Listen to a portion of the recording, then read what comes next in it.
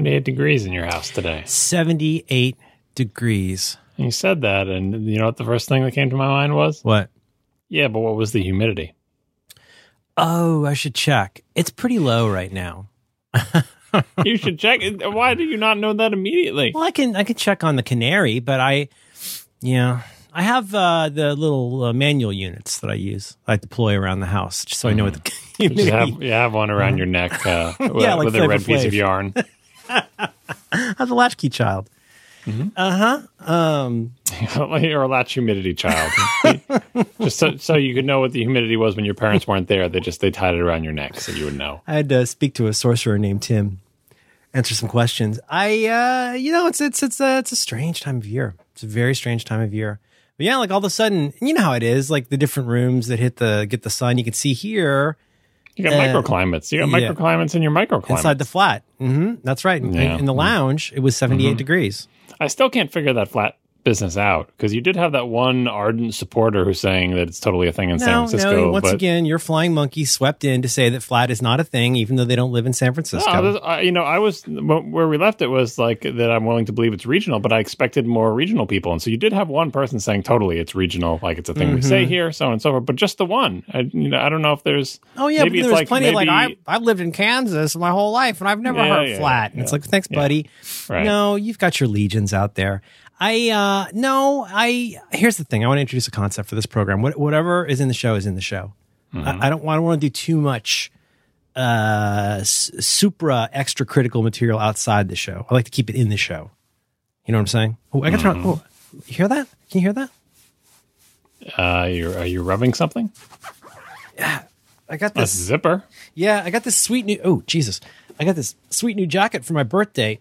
But it's very noisy, so I'm going to take it off. I could do that kind of thing people do to engage with social media, where I go out and I say, hey, quick poll, beep boop, have you ever heard flat used in beep beep? I'm not going to do that. Then you got to talk to people. And you got to put one button, which is I just want to see the results, and everybody clicks that one. It screws up the whole process. And it's like Why do you 2000. have to put that button? Why do people put that button? That's a good question. Because I think they feel like it scotches the results that you can't see what it scotches people's reactions when they just want to see the results and they'll just hit anything, usually the clever one, the clever response. You don't see that though. You're on the Twitterific. I just see a colon and then an empty space. Yeah. Oh, you know what? I just thought of something. Oh, I got a lot of bees in my bonnet tonight. Do you remember an option? I must be high. I feel like I remember an option. There was an incantation at one point, I feel like on iOS 10, where you could phrase things a certain way in iMessages and it would get presented as an easily respondable, where you could say, like, for dinner, do you want to, Italian or Indian? And you had a thing that had Italian and Indian. Did I imagine that? I recall that as well, but I'm trying to remember the context. Was it iMessage? Was it the Messages application? Let me try it right now. I'm going to say, for dinner, I'm doing this from Mac OS, so it probably won't work. For dinner, do you want Thai or Chinese? Oh, I know what it was. It was on the watch. On the watch is where. Oh, is that it? So if you get a text message that is phrased the way like that, so that you don't have to type a reply, it tries to extract the two things, and you get a button for each of the options, and you send that back. I wouldn't mind that in all of the places, because that is a lot of what I. Not a lot. It's a fair amount of what I do. Is like, do you want this, or this? Yeah. Here's my worry about that. Kind of like the poll thing where people just click to see the poll thing. To see the results. I'm not sure there's enough intentionality involved in clicking the button for me to trust that it represents like we need like the double key system for sending off the nukes, right? Yeah, turn the key, sir.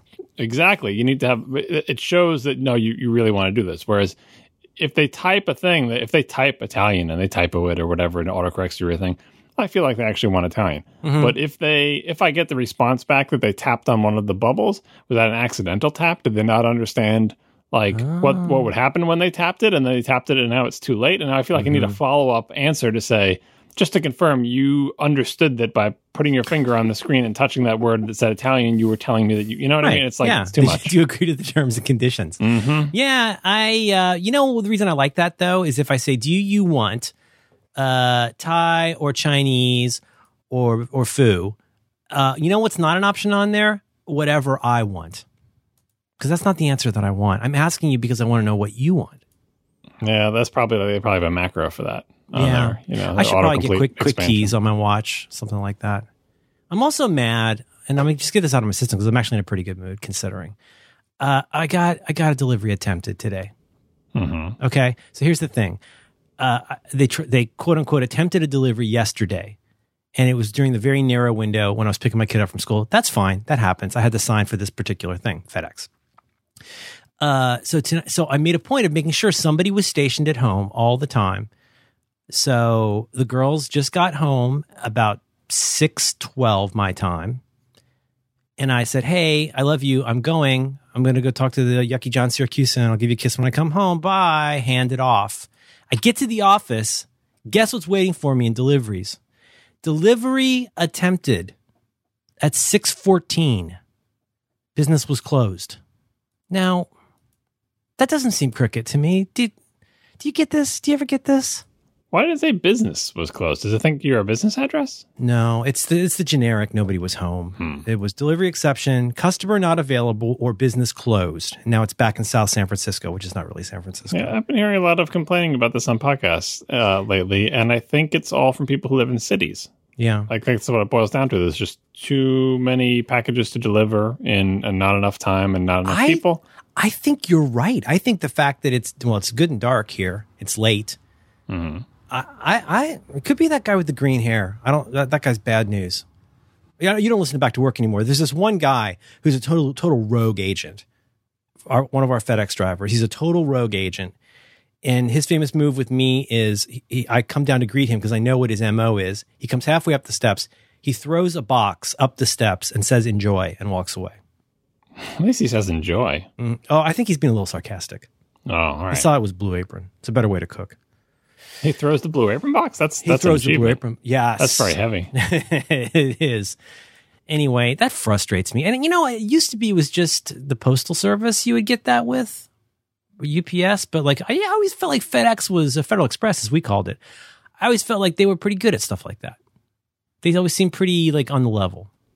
Yeah, I think I'd be angry about this too, but so far I'm pretty sure it hasn't extended to the suburbs. More or less, if we miss a package, we legit miss a package. I don't think I've ever had one say that a delivery was attempted when I was home, so I'm still isolated from the big city problems. Yeah, well, I'm normally sort of I'm pretty burned out on the whole Apple Frenzy thing. I do know how frustrating that is. If you're waiting for an iPhone or something like that and you get your FOMO and you're sitting there, and Mike Hurley's case, he's sitting there with his shotgun on the porch, watching, scanning. I don't know, Nando's. I don't know who delivers there, but you look out for that. Orange, is that the service? I don't know. It's frustrating though. We should cut all this out. Speaking of Apple stuff, you sent me a screenshot, and I noticed it's a very tall screenshot. No. No, what? I mean, you got a new phone. You don't want to say anything about it? I already have dealt with this. I'm returning null on this entire issue. Well, so what did you have before? What phone did you have before? Oh, my God. Just tell me what phone you had before. Oh, my God. It'll be painless, I can't stay out of this. I think I'm out. And then what do you do? What phone did you have before? You pull me back in. No, I'm not pulling you anywhere. I just want to know what phone you had before. I will talk about this with you if you like, at the link that you would like. This is your show. I had a iPhone 7 Plus that I was very, very happy with, and I still think is terrific. So why did you get rid of it? I haven't gotten rid of it yet because I want to make sure, well, you know me, I want to make sure I got all my two-factor stuff squared away. My biggest paranoia, and one reason that honestly that keeps me from changing a primary device, is just this feeling in my gut of how central your, I don't know, what do you call it? Your primary, for most people, your iPhone. That is your place where you receive the SMSs, or in my case, it's where I get Authy, it's where I get Google Authenticator, all those different things. And I just sweat that so hard. You know me, right? I go into this real prayerful state. I got everything right here. I've bookmarked all of the exact instructions for each one. It's actually not that hard. Maybe it's a little too easy, but that one's still around. I might get rid of it. I don't know. But why did you decide to get a new phone? I'm sorry. Why did I? I mean, candidly, I'm breaking my rule to not talk about this. I will talk about this. I candidly was very curious about how Face ID worked. And the fact that it was one of the primary things that made me skeptical. And then a lot of people, I think, including you, maybe not so much you, but a lot of people seem to say you almost stop noticing that you even need to do anything with it, which is totally not true. But I was really interested to see how that worked. And what else was I curious about? It just, everybody talked about how fast it was and how good it looked, and that was appealing to me. Do you get a phone every year? I haven't kept track of your phone habits. I generally do. Yeah. But it's not on a schedule. It's more like it was, the day before my birthday, and I thought I deserved a treat. So, because you gave up your spot in line to somebody. I may ban you.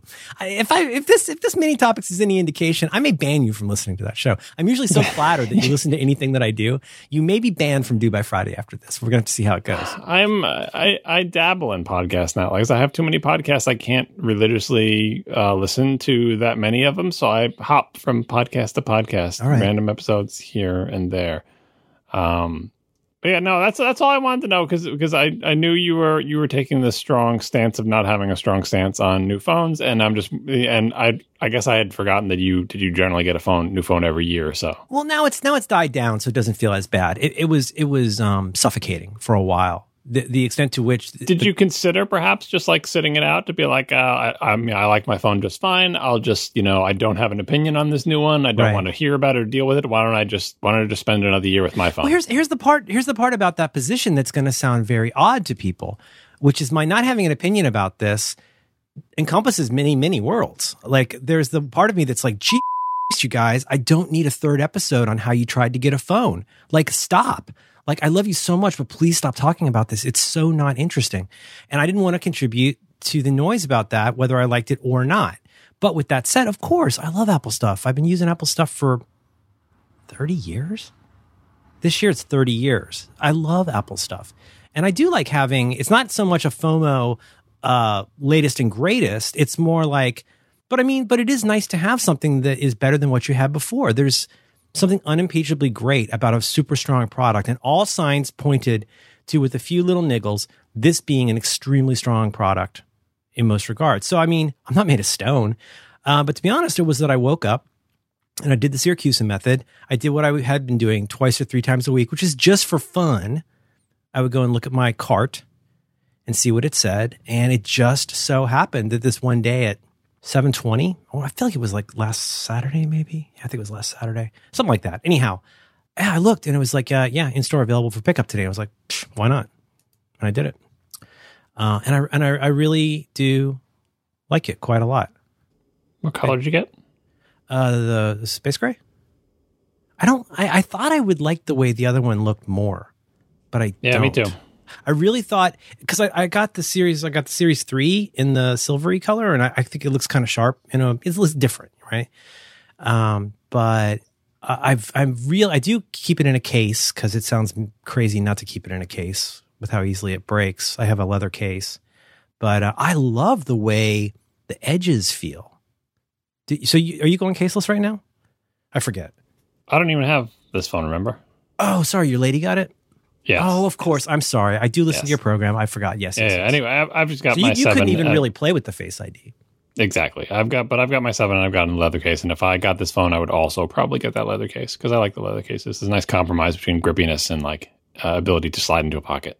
It's I'm not usually the person who's all into the ooh yay materials fetish, but I think it feels really good in your hand.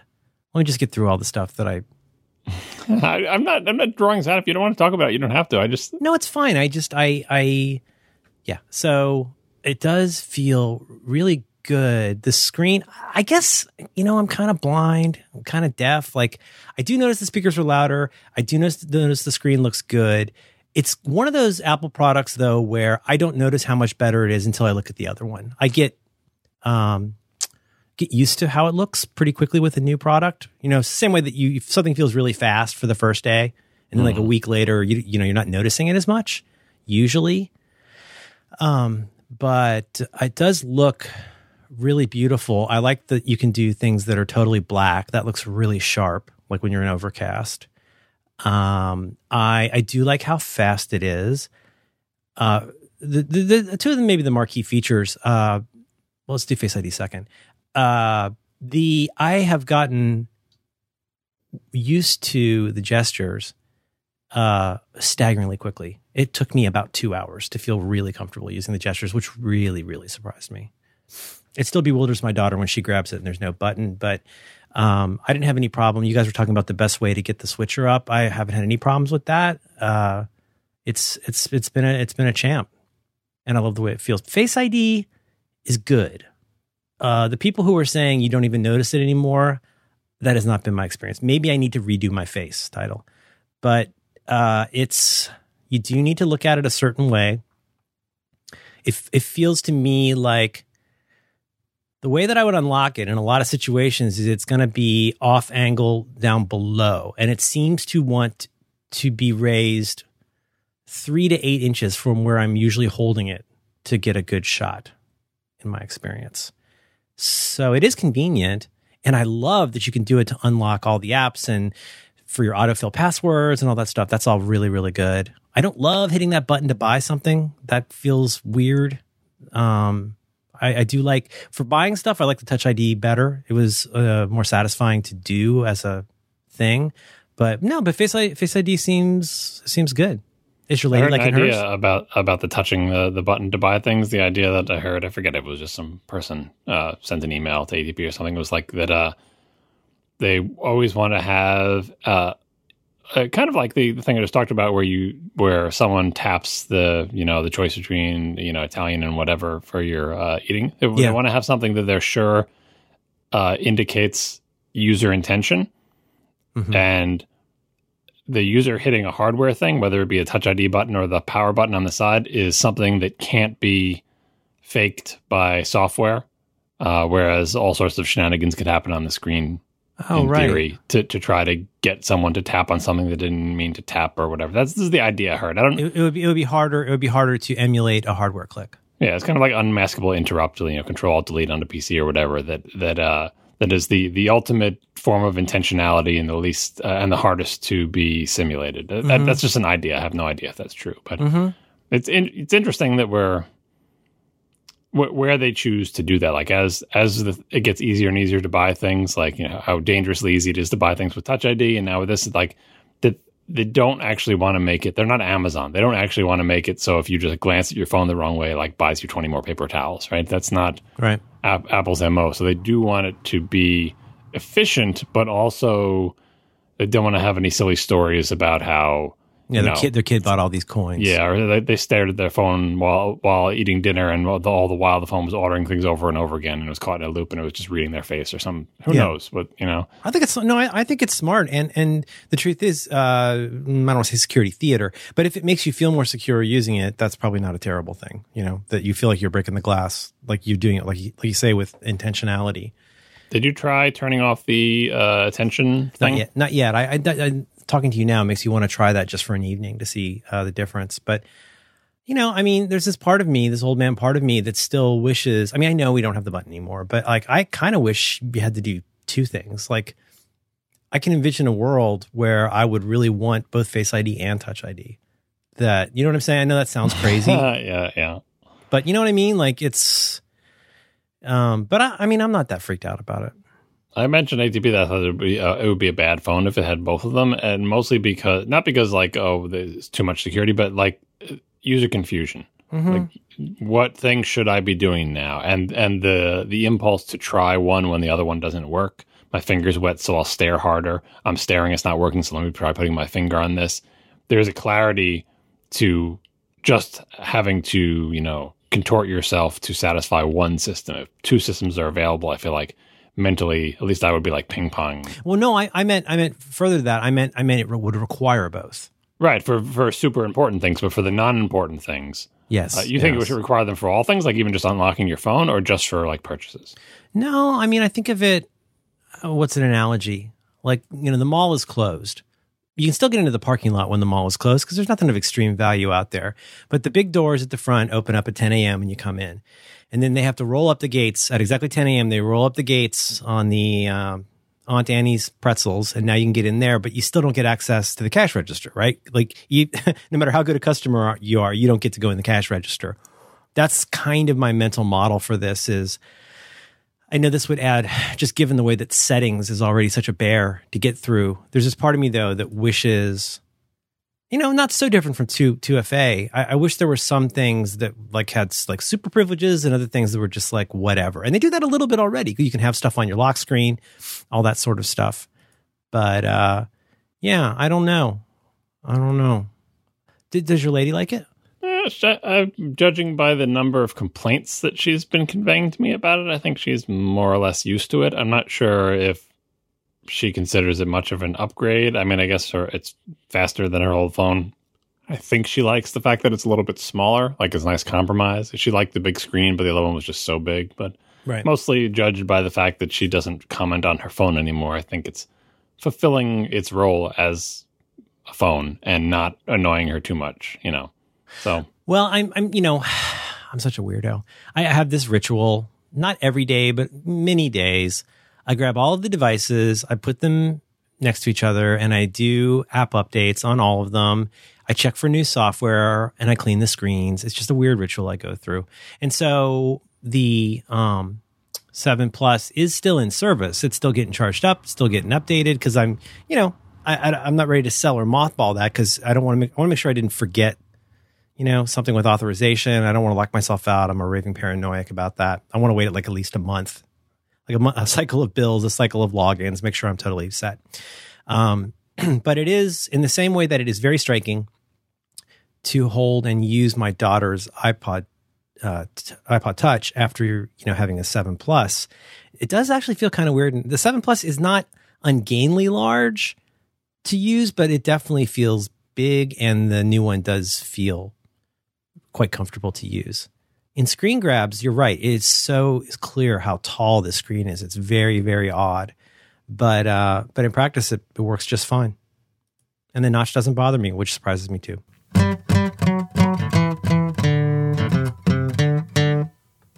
This episode of Reconcilable Differences is brought to you in part by Squarespace.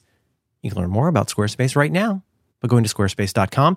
And when you're ready to buy, please use the offer code DIFFS, that's DIFFS, at checkout, and then I'll get you 10% off your first purchase. Make your next move with Squarespace because Squarespace lets you easily create a website for your next idea with a unique domain, award-winning templates, and so much more. Maybe you want to create an online store or a portfolio, a blog. In my case, I use it to host a podcast. The whole Roderick on the Line podcast is hosted on Squarespace, has been since day one. I was on it as recently as yesterday, uploading an episode. It works a charm. I love it to death. Squarespace. Squarespace is an all-in-one platform. Lets you do anything you want to do, and there's nothing to install, no patches to worry about, no upgrades needed. You don't have to worry about any of that stuff. Squarespace has got it covered. They have award-winning 24/7 customer support if you need any help.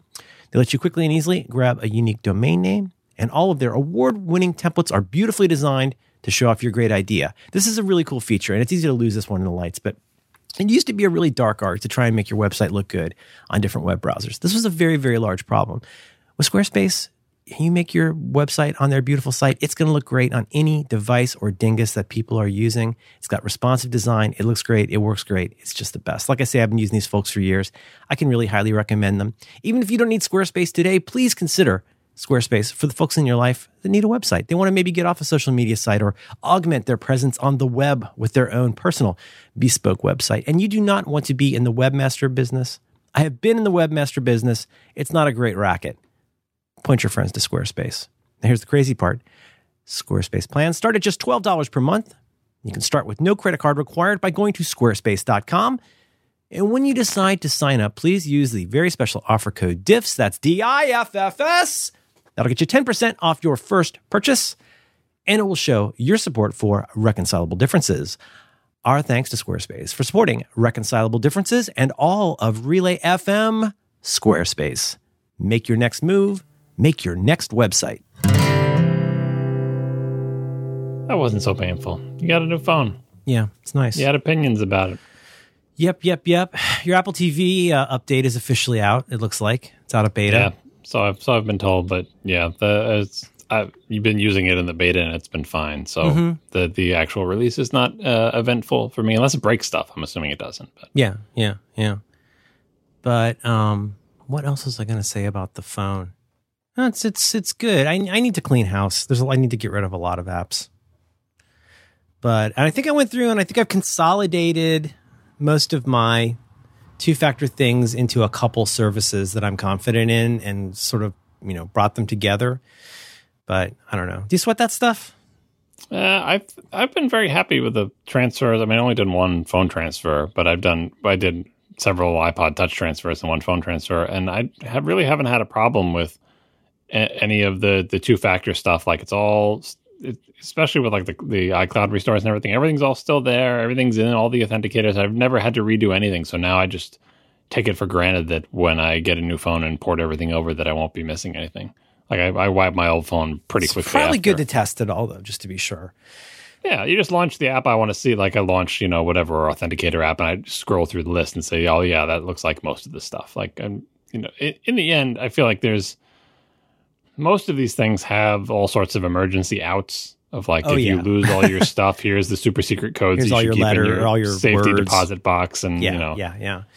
Well, one thing I like about the 1Password way of doing things, I don't use it for all of them, but for example, one service I use generates, you do a, email address and password and immediately prompts you for the verification code. And in the later, more recent versions of 1Password, I don't know, this might be bad. It feels good. When you enter it in, it automatically puts the code, a current code in your clipboard. So basically you can just log right in without having to go to one. You know what I'm saying? Have you experienced this? I know what you're talking about. If it generates you generate like a 6-digit code and you get a little pop up on Mac OS that says, okay, your temporary code is in, just paste it in and that works. And then it just replaces the clipboard in like 20 seconds. And that's really good. I always forget on iOS that you can copy and paste the authenticator codes. I always just end up memorizing them frantically and retyping them. And usually all you have to do is tap them. And that is so stressful. That is so stressful. Yeah. Let me ask you a question. This occurred to me the other day. Maybe this will be our dumb security episode. So you've had occasion, let's just be general, to use things like Authy or Google Authenticator. You're familiar with using an app like this to generate a time-sensitive time. Yeah, okay. Am I dumb, or doesn't it kind of seem like those apps should have password protection on them? I don't think the one that I use for most things, I don't think has that.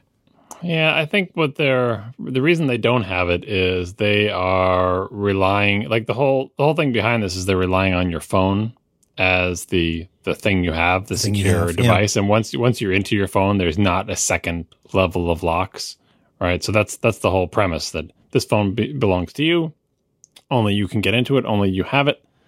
And I guess they feel like they don't need a second thing, especially with time sensitive stuff. If you're typing in a bunch, it's like you could have locks within locks within locks. Where to get into your authenticator app, you need a password, so you have to pull that password out of 1Password, and to get into 1Password, it's just I don't know. It's never really bothered me because I feel like once I'm on my phone, I'm into sort of the inner sanctum of security at that point anyway. Did you see that article going around? I didn't listen to all of the latest ATP, but did you see that article going around about the guy who wrote about his concerns with the way things like iTunes backups are handled with iOS 11? Did you see that article? Yeah, and I saw a second article that was talking about all the same stuff, but had the exact opposite conclusion, that Apple had actually made things more secure when they were previously. And they both had their reasons, and it really depends on how you look at it and what you consider too far. The first article seemed to say that I guess this person has some bona fides in the security world. Maybe you can help me find that article. Had said that that up until through iOS 10, this person felt that this was a really sound system, and that it would be difficult. I think it was along the lines that, like, if you do an iTunes encrypted backup on your Mac, there's a unique, I guess, key or whatever that's generated by your phone. So, like, it's phone based, and that isn't the case with iOS 11. I think the idea was that if you had your phone's PIN, you could decrypt all sorts of things that you weren't able to decrypt before. So that like your phone's PIN was sufficient to get at not just into your phone, but also to decrypt like iTunes backups or something like that. The gist of it was that even if you had two-factor enabled, your phone's PIN acted as this one mega factor that you could work around stuff. And then the second article I read was, it used to be that if someone stole your phone while it was unlocked, they could like change all your passwords and take over your life. Like the whole idea of you're talking on your phone on the street and someone swipes it out of your hand, or you know, like it's already unlocked and they get it. And it used to be that if they did that, you were in big trouble because now they basically had your unlocked thing and they could go to your email and do forgot password and do resets and so on and so forth. And that in iOS 11, they changed it so that if you want to do any of that stuff, like, you've got your unlocked phone, but you want to start resetting some passwords and changing the person's Apple ID password and stuff, the code. that then it asks you for the PIN and it didn't used to. Okay. So two different, I mean, they can both be true, that the person who's complaining about the PIN is now more powerful than it was for like decrypting backups. That could also be true. But on the other side, they're asking for the PIN in this situation where if someone grabs your unlocked phone. So I don't know. Like I worry about that. I worry about the power of the phone. I worry about the power of the phone more than I worry about the power of my email, because I feel like my email, I mean, it's connected. Like your email is such an important thing for you to get at lots of other stuff. So you try to lock that down as securely as possible. But the phone is partially a way to get into your email, because if you have any sort of two-factor stuff, no, just keep an eye on your phone. Yeah. Put all your eggs in that 1Password basket and then watch that basket. I noticed before, by the way, how do you pronounce your mother's sister? Ugh, don't ask.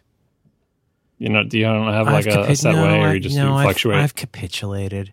My entire life, everyone in my family, everyone I know, if you're referring to the sister of a sibling, or sorry, the sister of your partner, I always said aunt.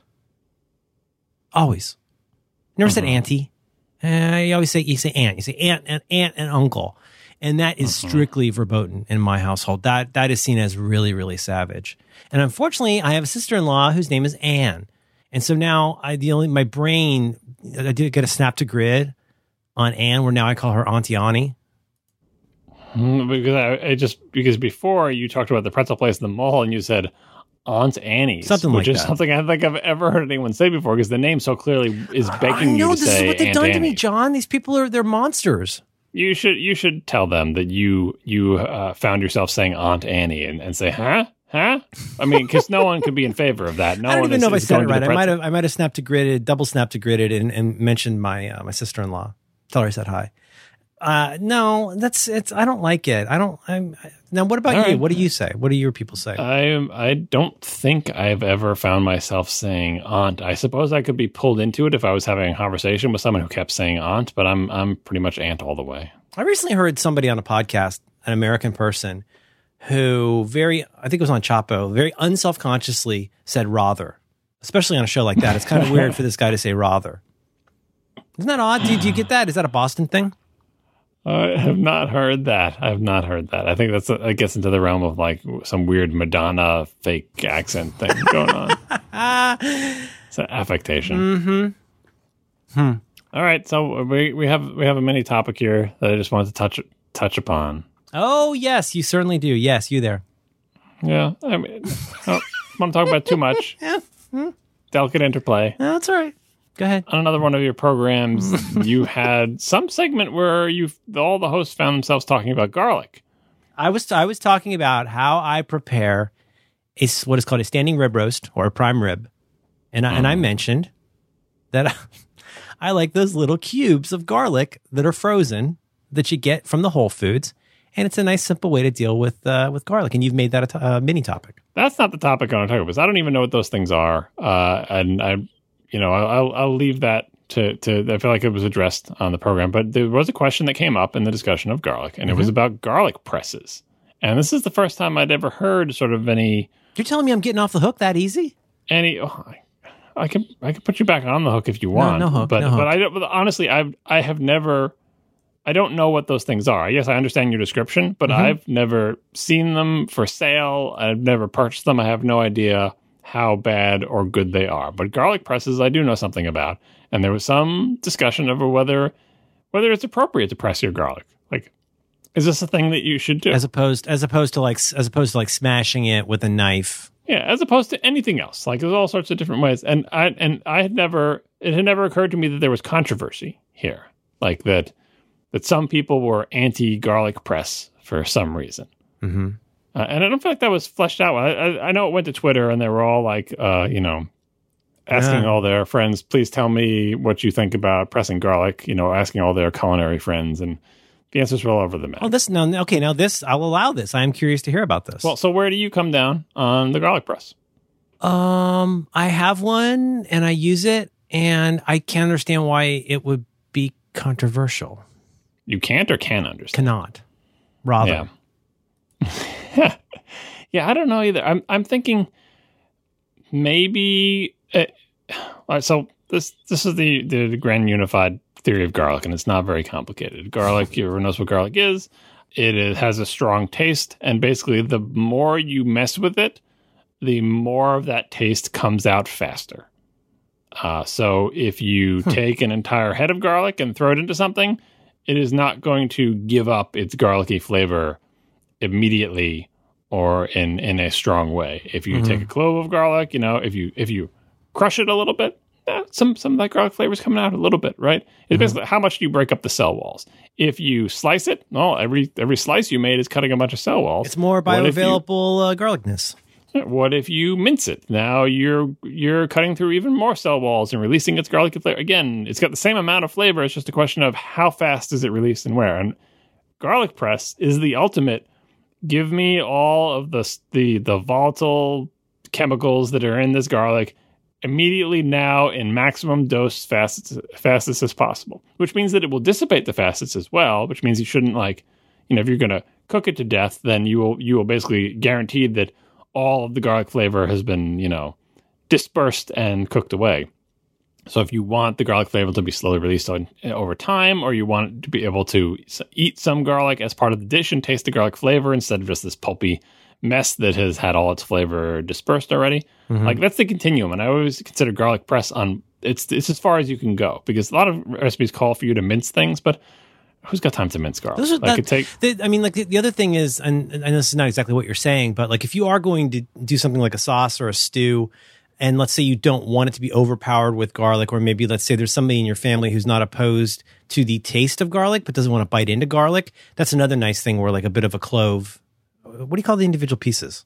The individual clove. Head is the big thing. Clove is the little head. one. Okay, so a clove that you've cut the skin off of and tossed in there. That way you say to yourself, okay, I know there's 5 garlic cloves in here. I need to retrieve those before I serve this. That can be good. Whereas on the other hand, the garlic press, I think, is really good if you want to do some sautéing, because it kind of melts easier. Yeah, you won't see any garlic, and it will get rid of all the flavor. Now you got to be careful, because if you do that, like all your garlic flavor could be gone by the time you're eating it, because you just a lot of it went off into the air and you just crushed it and it went away. So, I would say garlic press is just a tool. You got to know when to use it and when not to use it. And the only additional thing I have about cutting up garlic is my favorite shape that you can cut garlic into, like the sort of my go-to happy medium for dishes where I want garlic flavor and also I want to be able to eat garlic, like eat pieces of it, because I like doing that in things, is I guess you would call it the disc or the slice. So you're cutting it sort of across the core, right? Like so you get a Goodfellas cut. No, because that was like with a razor blade making super little thin things that melt and whatever. That's mostly BS, and that's basically like your hand pressing it or hand mincing it, because you're trying to cut through every single cell wall on these single cell with sheets with the razor blade. It's silly, right? It's like you're a pathologist doing slides. Exactly. Yeah, that's a little bit silly. Discs that are maybe a couple of millimeters wide. Oh, okay. Right. It's easy to do because it's not fussy. You just take the garlic cloves and you just slice. Each one goes into maybe, 5 or 6 slices. They're big enough that you can see them and manipulate them. It's not, and they retain their flavor for longer because they're thick enough that, they're not like immediately giving up everything they have to give up. So I would recommend people look into the slice as a nice medium between a crushed entire clove or a whole entire clove or mincing or crushing. The slice is the shape that I think most people overlook, especially good for pastas, where I think that is with the pasta cooking time and the amount of time you want to put into prep. Yeah, you can brown them a little bit. That soften it. Look into that. Now, that's a good one. Now for your things here, you sent me a picture of these. Well, hang on. We'll get to that. I'll take my beating in a second. How much garlic do you get when you get garlic, and how do you store it? It's stored up in the little thing outside of the fridge with the onions. Do you keep it in a bespoke garlic box? It's like a wire mesh basket. So it's kind of out in the open. You don't feel the need to seal that or refrigerate that? No, not refrigerated, not sealed in any way. I usually keep it up high. I don't know why. It's just nice. Where we have a little basket. Don't put garlic or onions near potatoes. They don't like each other. Don't feed them after midnight? Exactly. Okay. Yeah. And how do I buy it? You buy it ahead of time. And you leave the heads up there, and depending on the season, they keep pretty well. Okay. All right. Yeah, I mean, my go-to back in the day used to be when I don't know where I first heard the trick of using the knife to kind of crush. You take it off. It's still got its little nipple on it, its little skin, and you do the crushing, which Max, of course, felt like he was educating me about because he's such a wise millennial. But you do the smash, and then that makes it easy to take off the skin and the nipples, and then you can do whatever you want to do next from there, whether it's going to be putting it into the squeezy thing or doing the little slicey thing. Do you do that? If I'm in a hurry to get the papery bits off, yeah, that's the fastest way to do it. There are all sorts of other weird techniques to do it as well. But when I do the slice, if I'm making a recipe with sliced garlic, I don't do that. I want to slice the cloves with all their integrity. So I will snip off the ends to help get the papery bits off, but I do not want to crush it, because what I want is fully constituted slices, not a sort of half-crushed clove that has lost its integrity and then slice that. I want complete, perfect slices. So it takes a long time if you want to do that, if you care about that. If you don't care about that, by all means, take the paper off however you want to do it, and then slice, because that's the whole point of the slices. It's not too fuzzy, and you're not sitting there mincing for an hour or like rubbing salt into with the back of your knife to like make a paste. All sorts of things to like do what the garlic press does, but in a slightly nicer way.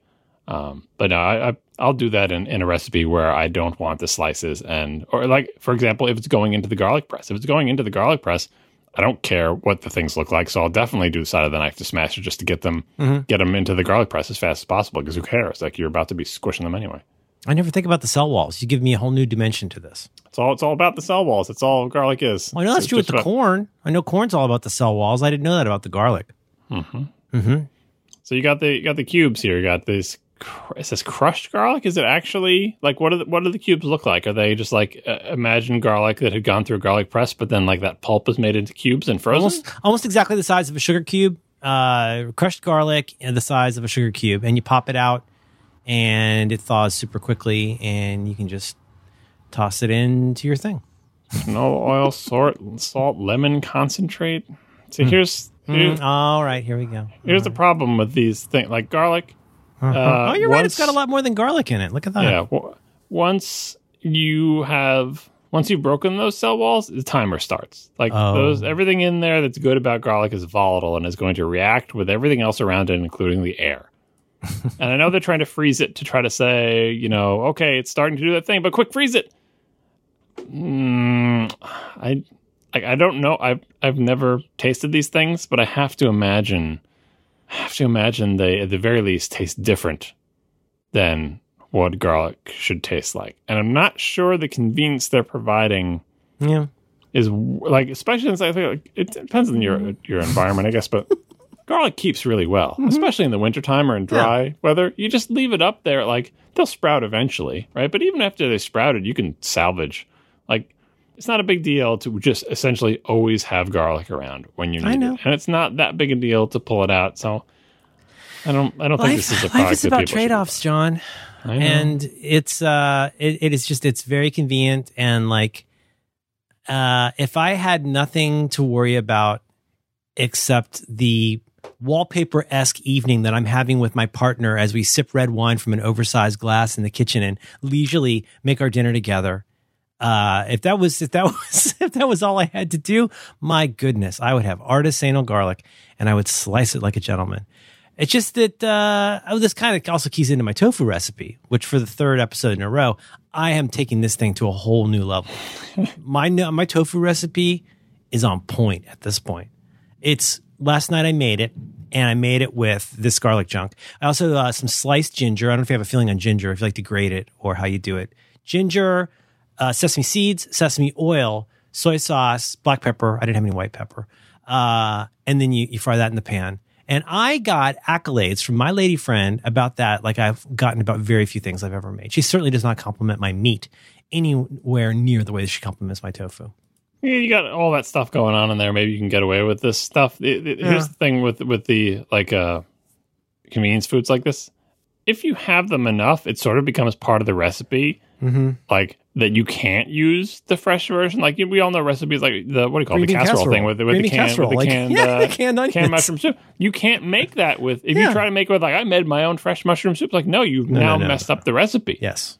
So you just get used to it tasting a certain way, regardless of whether this stuff tastes anything like garlic. If that's the recipe and that's the thing that they like, if you were to substitute regular garlic after feeding them this thing for a year, they'd be like, oh, it tastes different this time. Do you like it better? No, make it the old way. I like it the old way. That's the danger. This is the danger of convenience foods, the danger and the glory of convenience foods that eventually that just like me with the yellow mustard, like me with the bright yellow French's, mustard that I never had my whole life, but then the dining hall served, and then eventually that's what I have to have on my hot dog, even though it's crap compared to the quote unquote real mustard. It's what you get used to. Yeah, it's totally true. But it's also funny, like with little kids, like if I were to say to my daughter, hey, how would you like a meal with lots of garlic in it? Like, no way, not interested. Thank you very much. That's too close to an onion. No, thank you. But she loves garlic bread. Yeah. Do you make garlic bread? I don't. We sometimes get it as a side thing when we get like delivery Italian food. That's a good. I usually throw that in my kids' face when they complain about too much garlic and things. I'm like, when I make garlic bread, you guys can't get enough of it, and like that is the garlickiest thing that we make in this whole house. Basically, it makes the whole house smell like garlic. It makes you smell like garlic. The butter and salt, man. Like that's my daughter would just live on butter and salt. Not like the garlic flavor is subtle. I'm using real garlic, and I use the garlic press for press the garlic into the butter, and like cook that and get that butter. Good. That butter is entirely infused with all the goodness that garlic has to offer, and then sprinkle some Kraft Parmesan cheese on top. Nope. Nope. Yeah, that's where I draw the line on convenience foods. Like I'm willing to entertain. I'm willing to entertain the idea that you're making a stir fry with these little cubes of whatever the hell they are, right? But if you're going to make Parmesan cheese, either get Parmesan cheese or don't. Like, there's plenty of other cheeses you can get that are fine, but like if you're going to get Parmesan, just get the real thing. Or just don't get it. I follow your advice from your post, which we'll find for our annual discussion about pasta. I get the Parmigiano Reggiano. Is that what it's called? Yeah. I would say next time, not for stir fry type things, but if you make some recipe, probably some Italian recipe, some pasta recipe that has garlic in it, you should try the regular garlic and see what the time sink is. First of all, yes, I will do that. I will absolutely do that. I just also want to stipulate that's how I cooked things with garlic for 30 years or 40 years. This is something my wife picked up at Whole Foods a few years ago, and now we use. I'm aware of garlic as something that can be sliced or minced, or I'm aware of those things. I don't know why I feel the need to defend this, but that's how I made garlic things for as long as I've been making food with garlic. Well, maybe you like the taste of this. Does this taste to you like garlic, or does it taste like another taste that you like? No, I mean, it imparts a garlicky taste. So it does taste like garlic to you? It's just a more convenient way to get it? Well, yeah. You can taste the lemon? The canola oil, it really brings out the essence of the cell walls. Lemon concentrate? The cell walls. This episode of Reconcilable Differences is brought to you in part by Eero. You can learn more about Eero right now by visiting Eero.com, EERO.com. Eero has created the dream Wi-Fi setup, a fast, reliable connection throughout your house and even the backyard. Now is the best time to get on board with Eero, since they have just released their new super slick second-generation devices.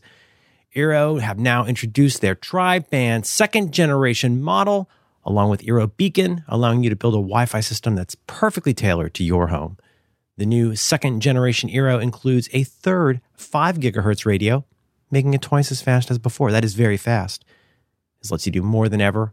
Whatever your Wi-Fi needs, Eero has the power to blanket your entire home in fast, reliable Wi-Fi. It sits flat on any surface. You just plug it into the wall with the included power adapter, and you're ready to connect your Eero either with Ethernet or wirelessly. I do mine with Ethernet, and it works great. The new Eero also includes a new Thread radio, which lets you connect to low-power devices such as locks, doorbells, and more. And Eero is introducing the new Eero Beacon. I have these, and they're great. You just plug it into a wall, and it expands coverage into any room. You can add as many Eero beacons as you want, so long as you have that first Eero device. And it's really cool. It comes with a built-in night light that you can turn on or off. It's got an ambient light sensor. Super good. I never fall down anymore. It's good. Thank you, Eero. And the Eero app. I love the Eero app. It lets you manage your network from the palm of your hand. You can easily create and share a guest network.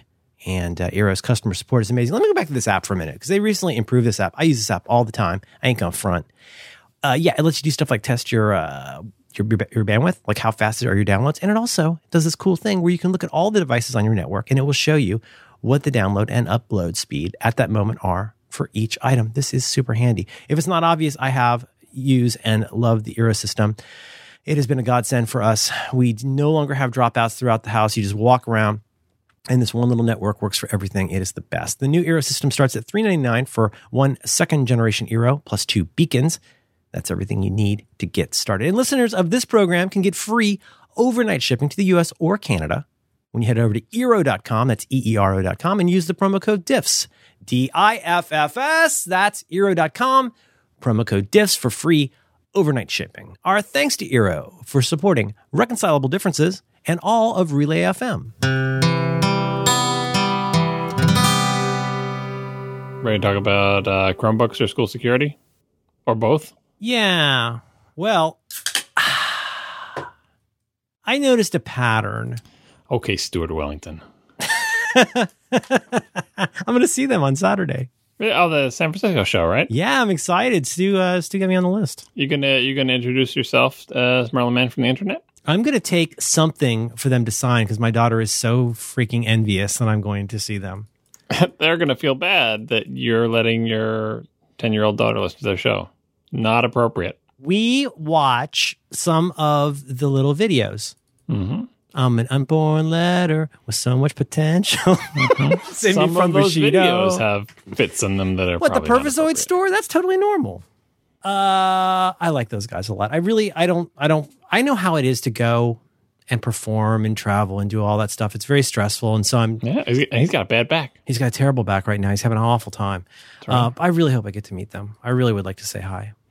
And I'm gonna make Dan listen to my compliments. I'm gonna tell him how much I enjoy what he does, and it's gonna be really awkward. There you go. Mm-hmm. I'll also give him some tips. That's what they're looking for, the tips and tricks. Dan never gets sick of that. You got any hacks? You having any trouble with your email inbox? Before this episode starts, I just want to say, about 15 minutes in, something happened with Elliot's audio, and we don't know what it was or how to fix it, but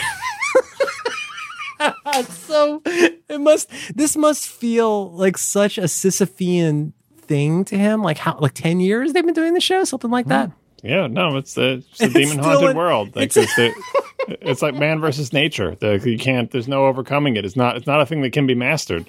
Well, it's like he's Wile E. Coyote, and sound quality is the Roadrunner. Mm-hmm. Yep. That's how it seems, like insurmountable. Like, I know. Because at this point, you're just like, this is the nature of reality, and nothing. There is nothing that can be done, and so now we just sit back and we enjoy it. We just let it happen. I do. I bought this Acme Podcast Sound Better pill. Mm-hmm. I'm excited about that. Anyways, love those guys. I noticed something. When did this start? So, kids use computers and do stuff at school using computers. I think mostly probably starting around maybe first, second grade, but like definitely in third and fourth grade, my kids doing more stuff with the computer. There's testing. They all get accounts on a popular service with limited functionality to do things and get to docs. They get things like the services where you can like do reading at home, and then like your teacher gets to see how well you're doing with your reading at home. I feel really weird even talking about this, but something that I noticed from fairly early on that at first just kind of tickled the hairs on the back of my neck, but now drives me absolutely crazy, is that what I would just generally call like the security, let's be specific, the password hygiene the kids are learning, in my experience, is very bad and very damaging, very silly, and maybe to the point I want to ask you about. I feel like it's a tremendous missed opportunity in the curriculum, not to make your kid a weirdo, but like at the same time that you're doing all these modules and sections on how to be safe and stranger danger and lockdown drills, like why don't we also teach them? I mean, they don't have to be perfect, but why don't we teach them to be better than stupid about things like passwords? And I just feel like it's starting with the teacher who has everybody on the 2 line and no BCC, like all the way down the line. It just feels like there's a certain amount of tone deafness to beyond just the material, right? So the material, they are, furtively, like honestly trying to make a real attempt to get kids to be better at reading and doing their math and stuff like that. But I just feel like there is, on the one hand, it's foolish to give kids crappy passwords that are actually literally guessable because of reasons we can talk about. But I also just really feel like it's a missed opportunity to make that part of their little education, is to like realize that this is an important thing. It could be the first module in like the same reason we explain why we have a lock on the door. Like, why aren't we helping them be better? And maybe my prologue aside now, how do you feel about that? Do you see what I'm talking about? Am I being a weirdo? Are your kids getting better exposure to password hygiene than mine is? I have 2 minds about this, because I do think that in every basic school education up through high school, we should be teaching kids basics about how to be safe on the internet, because it's just part of life and they should be taught it. And the same reason we teach them all the other things, from how to write a check to sex ed to stranger danger, we teach kids these sorts of things. It's not vocational, but it's sort of things you need to know to get by in life. Practical information. And it used to not be I don't know what decade sort of health class became a thing and sex ed became a thing, but there was a time when that was not a thing that we taught people in school. And at some point, we all decided collectively that reading, writing, arithmetic are fine, but there's a set of other things that are important enough that we should tell kids about it. I think it was drugs. I really think it was drugs. When I first started getting health classes, the sex stuff and the don't get VD stuff was definitely part of it.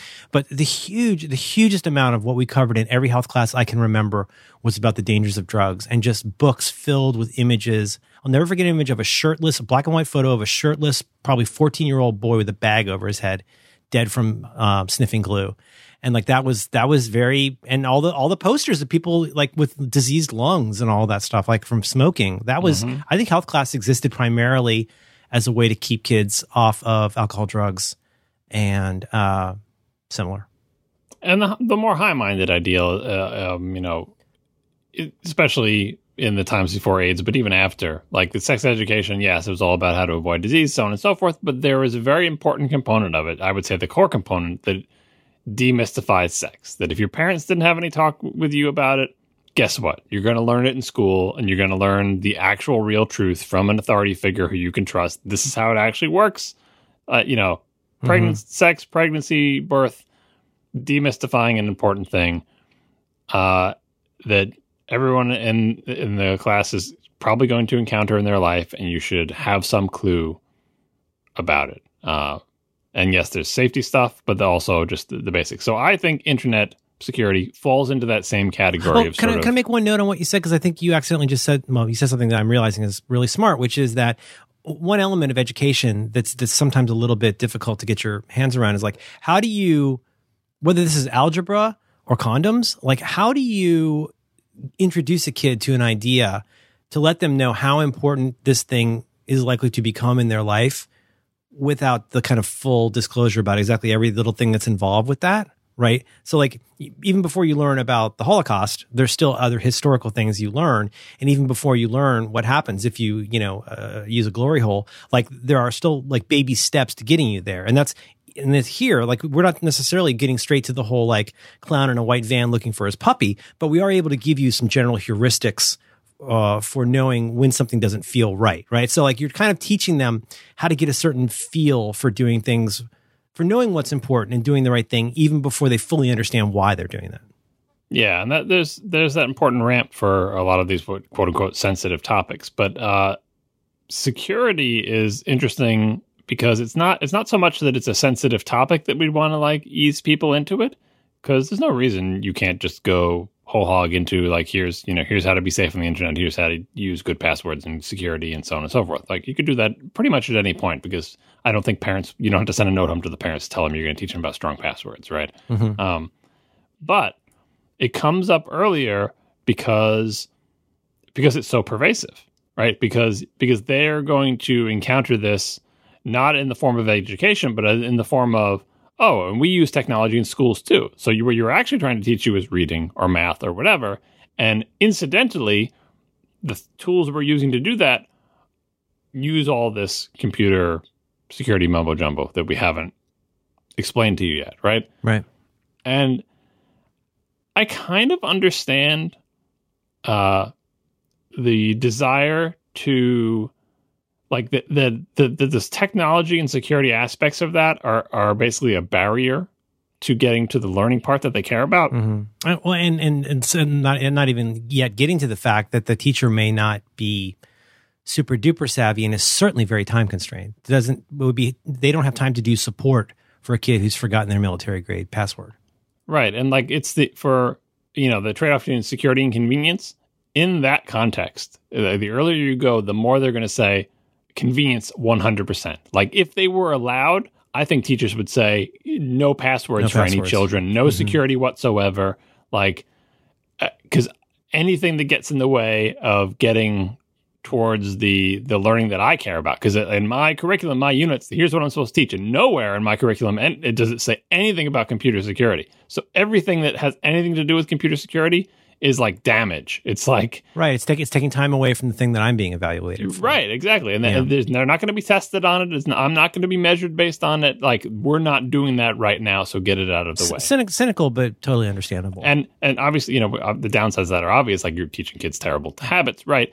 But I can imagine them considering an upside to it as well, which is this is another example of the other very important thing you're teaching, especially in early education, of like how to follow rules, right? So there is an honor system. Like pretend they all had no passwords. The whole idea is like, you're not supposed to go into your neighbor's desk and take their erasers, right? If you do that, that's against the rules of the class. You're not supposed to log in as the person next to you. What's stopping you from doing that? Nothing. Absolutely nothing is stopping you. We have no security whatsoever. Pretend nobody has any passwords. Well, no more than it stops a kid from breaking every pencil. I mean, there's this resource for the class, and like why would somebody just go and destroy it? Right, and so reason? Like the lack of security is kind of a feature in we're learning how to follow rules and be nice people, and like the honor system. Lots of environments where young children are going to have to do something based on the honor system, which doesn't really get that name until later in life. But that is another important lesson that probably actually is on the sort of the list of curriculum for those kind of years, teaching kids to get along with each other and to follow instructions. Like that actually is like spelled out explicitly as a thing you're learning in first grade or second grade. So I have some sympathy for the idea that in these instances, they're not teaching about computer security. They don't want to teach about computer security, and they feel like they don't need it because the things they are teaching about following rules and using the honor system, this dovetails nicely with it. And any problems they might have are problems that they can deal with in the same way they deal with someone breaking all the pencils. Like that's a thing that first grade class teachers deal with all the time. First grade class teachers don't deal with, I forgot my password and I have to constantly reset my password. That's not something they're expected to deal with. And they're also not modeling good behavior, as you noted with everything on the 2-line, just because they don't know. Every single teacher she's ever had. Yeah, I mean, like here's the thing. So it's not just teachers. The final aspect of this for me that I think that kind of makes me a little bit hopeless is the education system. Best case, like gets everyone up to some sort of a nice looking bell curve, like an average. Like most people are kind of in this fat part, and then we have extremes on either end. Mostly we want everybody to meet some minimum criteria. Everyone comes out of school, they can read, they can write, they can do basic math, they can, there's a minimum bar, right? when I look across the mass of humanity, especially now, many decades, many generations into the internet age, it seems to me that the minimum, like what you can hope to expect from an adult who quote unquote knows how to use technology in the internet, is that it's basically impossible on average for people to know how to use email quote unquote correctly. Mm-hmm. Basically impossible for people to use anything approaching good password hygiene. Now, it could be people say, oh, it's just a matter of education. If you taught people from the beginning about how internet security and how passwords work, that they would take these good habits on into adulthood. Not that I'm saying this is why you shouldn't do it, but I have some doubts about that. Because that convenience versus security trade-off is always there.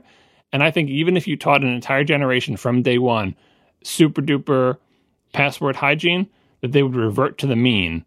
And they would say, I know all that, but it's real convenient, and I'm just going to make my password my birthday followed by my favorite baseball team, and there's like literally nothing you can do to stop them. In the same way you can't stop them when from you're using computers 2 or 3 times a week, there's so many opportunities for that to just kind of, sneak in as something that I'm not saying like today, but I mean like in 2 years, 3 years, 5 years, isn't that something where we could sneak this in like through the side door? I'm saying if you taught them from the birth, like taught them an excellent curriculum, like exactly what they should be doing, and drilled it into their head and required it as everything to do as part of their education, that they would abandon that, like they abandon like the things they had to memorize for chemistry class once they no longer need to know them for the test. Like that it just is like that it's human nature. Now, the flip side of that is you could say something like sex education and unprotected sex. That has shown, that could be say, well, humans and their sex drive, there's no way, no amount of education is going to change those habits. I think it has, right? So that's the hopeful angle. It's like, well, you teach them about birth control enough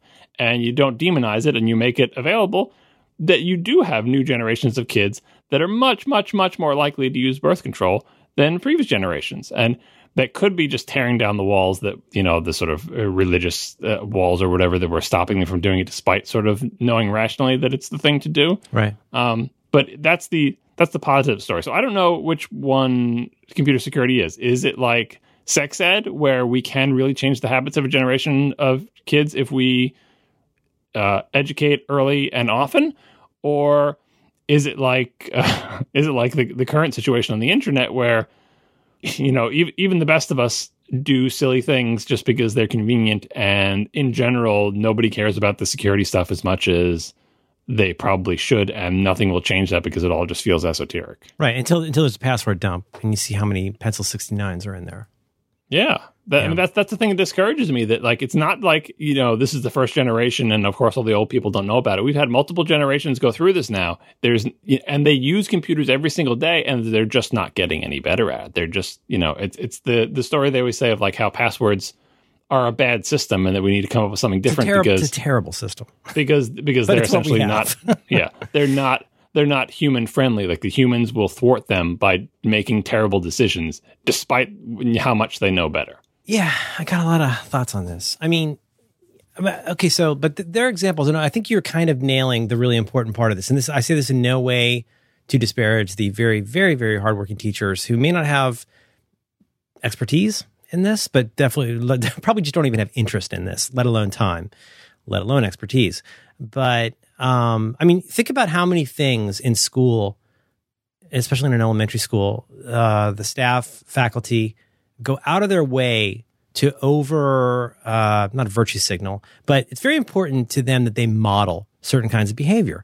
I think a common thing that I'm very happy happens is that I think to a person every person I have met at my kids' school goes out of their way to be kind. Honestly, they are very, very kind. Now, I don't know if they're kind when they go home and have 2 glasses of wine, but they model kindness in everything that they do. The better ones also model patience. A lot of them model the ability to like focus very heavily on a kid. Like those are all things where you would expect or hope out of a teacher, those things. And thank God that is the case. I'm trying to get at something that is much more, speculative, which is that, I think when we're ready to tell them why you don't get into the white van with the clown who wants to find his puppy, when we finally have that discussion about kids who get in a van with a clown end up in a bad way, and here's very specifically why, right? At some point, you're going to have that conversation with your kid. I am not looking forward to that. But there is a way to slowly build a path toward that conversation in a way that I think a kid can very much understand. And we do it in some ways by modeling, right? So I'm kind of of two minds here. I had to go look up the quote for this. You think about when Gunnery Sergeant Hartman is maybe almost his angriest with Private Pyle. It's when he goes in and doesn't have a lock on his footlocker, right? And Jim will have to blip this. Hartman is screaming at this is in Full Metal Jacket. He says, if it wasn't for like you, there wouldn't be any thievery in this world, would there? Which I think is such an interesting thing to say. Like, Sergeant Hartman has been there. He knows that, and obviously part of this just is you didn't follow my order and therefore you must be singled out. But part of that is a way to say that, look, to paraphrase my friend Chris's dad, locks keep the honest people honest. There's no way that we are going to stop bad things from happening. But like, we all hold each other to a certain standard by all knowing that the lock on our locker works up to this point. There's something in that I'm not qualified enough to turn into a curriculum, but there's something in that idea.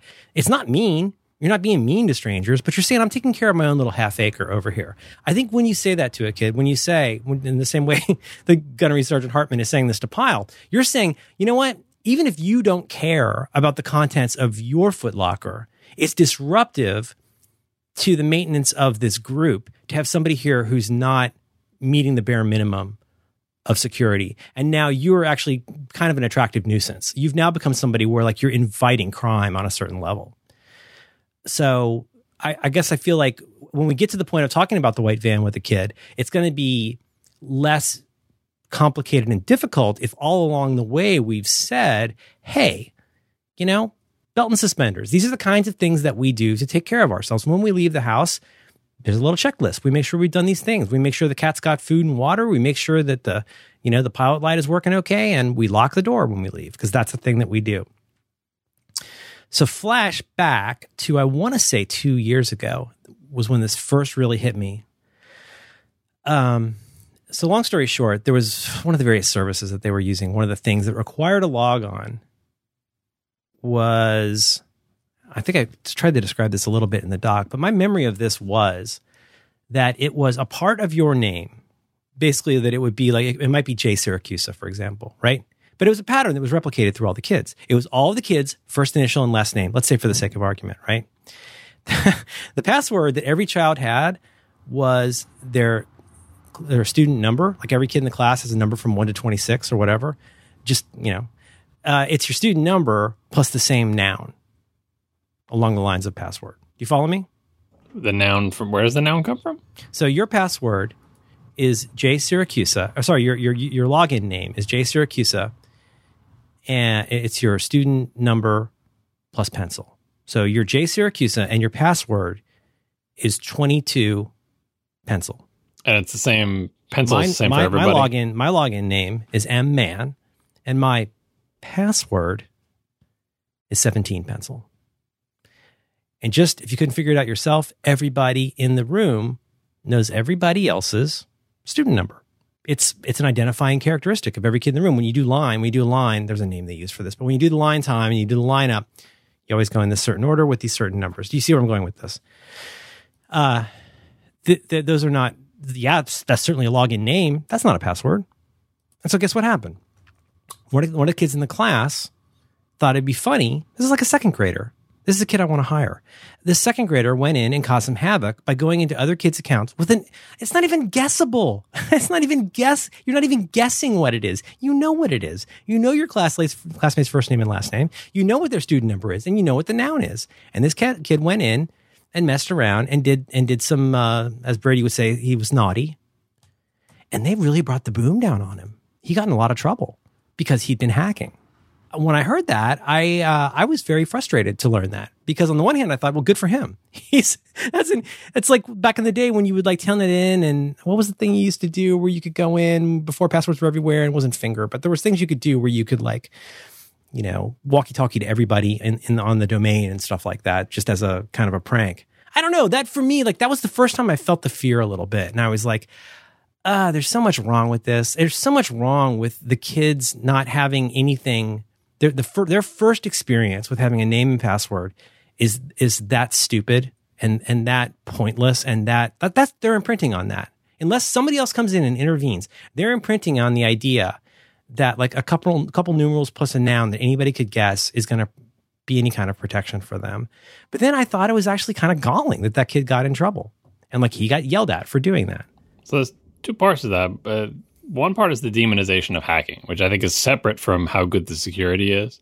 Like the idea, the idea put forward by both movies and the content industry. Not separating hackers versus crackers. Or just that breaking into a computer system is, like the most heinous thing you can do. It's like, sure, child slavery, that's bad, but breaking into a computer system, boy, howdy, that's the worst. Part of it is like, the bad thing that people can do that adults of a certain generation didn't understand, and that stigma stuck, where it's like, I understand the world and physical security, but I have no idea about these darn computers, and the kids these days getting into the darn computers and wreaking havoc, and we got to bring the boom down. Kind of like the demonization of drugs, with the ridiculous sentences for drugs, the ridiculous sentences for hacking, the ridiculous sentences for copyright infringement, all sort of power structure systems feeling threatened by asymmetrical warfare using, techniques and or substances or whatever that are just so outside the realm of expectation. So that demonization, that's pretty terrible. And that's part of why, like, if the kid had broken all the pencils, would they come down as hard on him as he, quote unquote, hacked into their No, because the pencil breaking is something because he's a witch, right? He's a witch. Exactly, yeah. And they spin this out into like, that no one spins out the pencil breaking to like, when he's an adult, he'll be breaking telephone poles all down the road and the electrical grid will go down because they'll be snapping those, like, they don't extrapolate. But with the hacking, it's like, he'll be breaking into the Pentagon and launching the nukes, right? Yeah, they just immediately, and so it's ridiculous, right? So there's that aspect of it. The other part is, like, in this system where they're giving the kids, like, essentially all the same password or all the same password system, like, that screams a system where they just wish passwords didn't exist. Like, they don't want there to be any passwords, and honestly, I think it would be fine if there were no passwords. If anything, the sort of school IT that's insisting that they have passwords of any kind is propagating a fiction that those passwords will be worth anything. Like, why even have, it's like, well, you have to have a password, and I'm in charge of school IT, and it's important for everyone to have passwords. Like, they can't let go of that when they should, because if you're not going to teach the kids anything about computer security, as you said, like, is it better to have no passwords? Plenty of things in school have no password. There's no password for the pencil sharpener, right? Like, it's just, right. You don't need one for the you don't need one for the restroom. And even though somebody pees on the floor in the restroom sometime, that doesn't mean we put a password on it. This episode of Reconcilable Differences is brought to you in part by App Optics. You can learn more about App Optics right now by going to appoptics.com/differences. Application monitoring shouldn't break the bank. So App Optics is a next-gen application performance management system built specifically to help developers and DevOps teams trace distributed transactions through their complex environment. App Optics includes broad APM language support with auto instrumentation, simple and easy-to-use infrastructure monitoring, which is all built in, and it's all supported by a large open community. That's really all you need to know. That's App Optics. You go and you get it. Their plans start at just $7.50 a month. You got to go try this out. You go to appoptics.com/differences. Our thanks to App Optics for supporting Reconcilable Differences and all of Relay FM. You're not teaching bad habits if it's clear to everyone this is just, you just type in your name and you do your thing, right? Once you add a password there because someone insisted that you have to have one, but you don't want to deal, you wish there wasn't one, so you do that kind of system. I'm not entirely sure that that's going to make people have bad passwords in their adulthood, because I think they'll do that naturally on their own. But at the very least, like... But don't you see the missed opportunity, kind of? But make it... Well, before I get to that, I'd say like make it... Be honest about what it is. If you wish there was no password there, then that's the environment you should have. And you shouldn't be like, well, we're not allowed to use Google Docs because Google insists that everybody has passwords and it won't let me set it, or the school IT... Like, that's bad. So I wish those things were essentially passwordless, and I'm a big proponent of the honor system and just having people, and that avoids all the hacking stuff too, because there's nothing to hack when it's like... And it's also a different kind of modeling. Now you're modeling about the tragedy of the commons and how we avoid that by all agreeing that we're going to treat this well. And why you don't go into your neighbor's desk and take their cool eraser that they like. It's like, yeah, the desk is open. There's no locks on them. It's just, this is the environment, this is the lessons that we're teaching. All that said, with the white van business and stuff, like, I think it is appropriate as early as possible to start introducing this topic gently, not as in connection to the place where we do our math quiz drill things, but as a separate thing entirely of like, put it on the curriculum as today we're going to talk about, and you can use it as a model to say, now you may be wondering, we're telling you all this stuff about security or these basics, but we use computers and we don't use any of that. Why is that? And you could say, here's the difference. Like in school, this is your account just for school. It is, you make analogies to the bathrooms and the pencil sharpener to say, you will have to distinguish in your life between things that we don't use security on and things that you absolutely should use security on. And then have the whole conversation about how you shouldn't, put any personal identifying information in places where there's no security. Like, have that whole conversation, but use it as an example to show, like, not just that every single thing in your life should be super duper secure, but that you should be able to distinguish between the thing you do at summer camp to log on to the system that everyone logs on to like power their robots, right? That is not, that we have no security on whatsoever because we're all just sharing the system and it's just a fun thing that we're doing, versus your email address that you will, your personal email address, and why that's the linchpin of so much and why you can't use the same set of rules for, the math quiz thing on the shared computer in your school and later in life, like these important things that you'll have. So I think you can start introducing that very early, a little bit at a time, just like these other topics, till eventually, probably the same time you tell them about the white van, you can tell them about child predators on the internet. You can tell them about people, once you have information or things that people can steal, your selfies, like it's the same conversation. Essentially, in the end, it's the same conversation as the white van thing, unfortunately, for kids that age, because that is the main danger to them. They don't have credit cards. They don't have bank accounts. They don't have years and years worth of email filled with, they're not going to get their identity stolen. Probably they're going to get the white van is the most immediate fear. And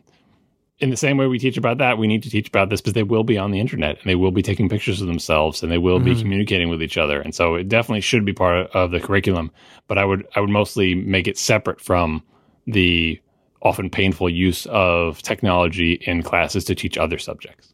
Yeah. I mean, from a practical standpoint, that makes a lot of sense just because, so you're going to take all of the things that we require from a teacher these days, plus add, like, you got to be smarter than your average bear about internet security. That's a lot to ask. I mean, they don't have to be that much smarter. Like, especially in the first or second grade, maybe the only thing you talk about is, I don't know, broad strokes, the world of what is the internet and how we're all connected, and, how information that you put there is accessible to everybody else unless you protect it. And here are different ways, like really basic stuff about the acknowledgement that taking a picture on your phone, like that it doesn't end on your phone. You see it on your phone, but that it now connects, to this thing called the internet. And what does that mean? That means every single, draw lines on the board and say, see how these lines connect? Even though you just took this picture here, someone over there can go from this line to this line to this line to this line, and they can get your picture. They're like, oh, they shouldn't get my picture. Oh, well, what's stopping them? Then you get into computer security and what you would be protecting with that security, like really broad strokes, like just very high level concepts. And every year, crank that up a little bit. This is like a 2-day unit. It's not that much. And I'm imagining, and this, I'm not the one who would teach this because I don't know this stuff, but like I'm imagining somebody comes in, and it's been very sobering to me over the years, especially as computers have gotten faster, to see. I remember there was something in, I want to say, Lifehacker a while back that would show you like how quickly a given kind of password with certain. Depress the kids about the advance of math. But like, okay, but I'm sitting here doing this right now in 1Password, and I know this is not necessarily for every like 10-year-old kid, but like go in and generate some four words separated by dashes. Hell, let's do 3 words. 3 words separated by dashes. Amigo, begat, room. Right? Widget, hull, utter.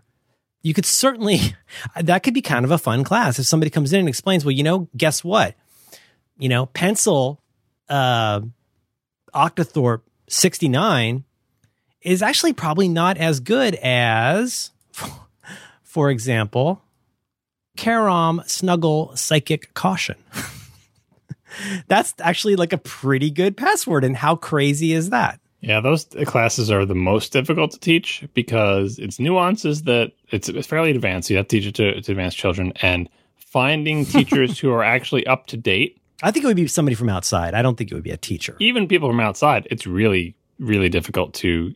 That's the problem with a lot of these topics that change quickly. I mean, hell, even in businesses, and the accepted best practice now among, as far as I'm aware, as of a year or two ago, is I think even like the government, was it the government agency that recommends like security practices for all the government agencies and stuff like that, is that you shouldn't make people right. reset their passwords. You don't do that every once a month. You've got to come up with a unique password with no characteristics that resemble your previous one. That is an anti-pattern. That is an anti-pattern that is a guarantee of appearing on a Post-it note over your computer.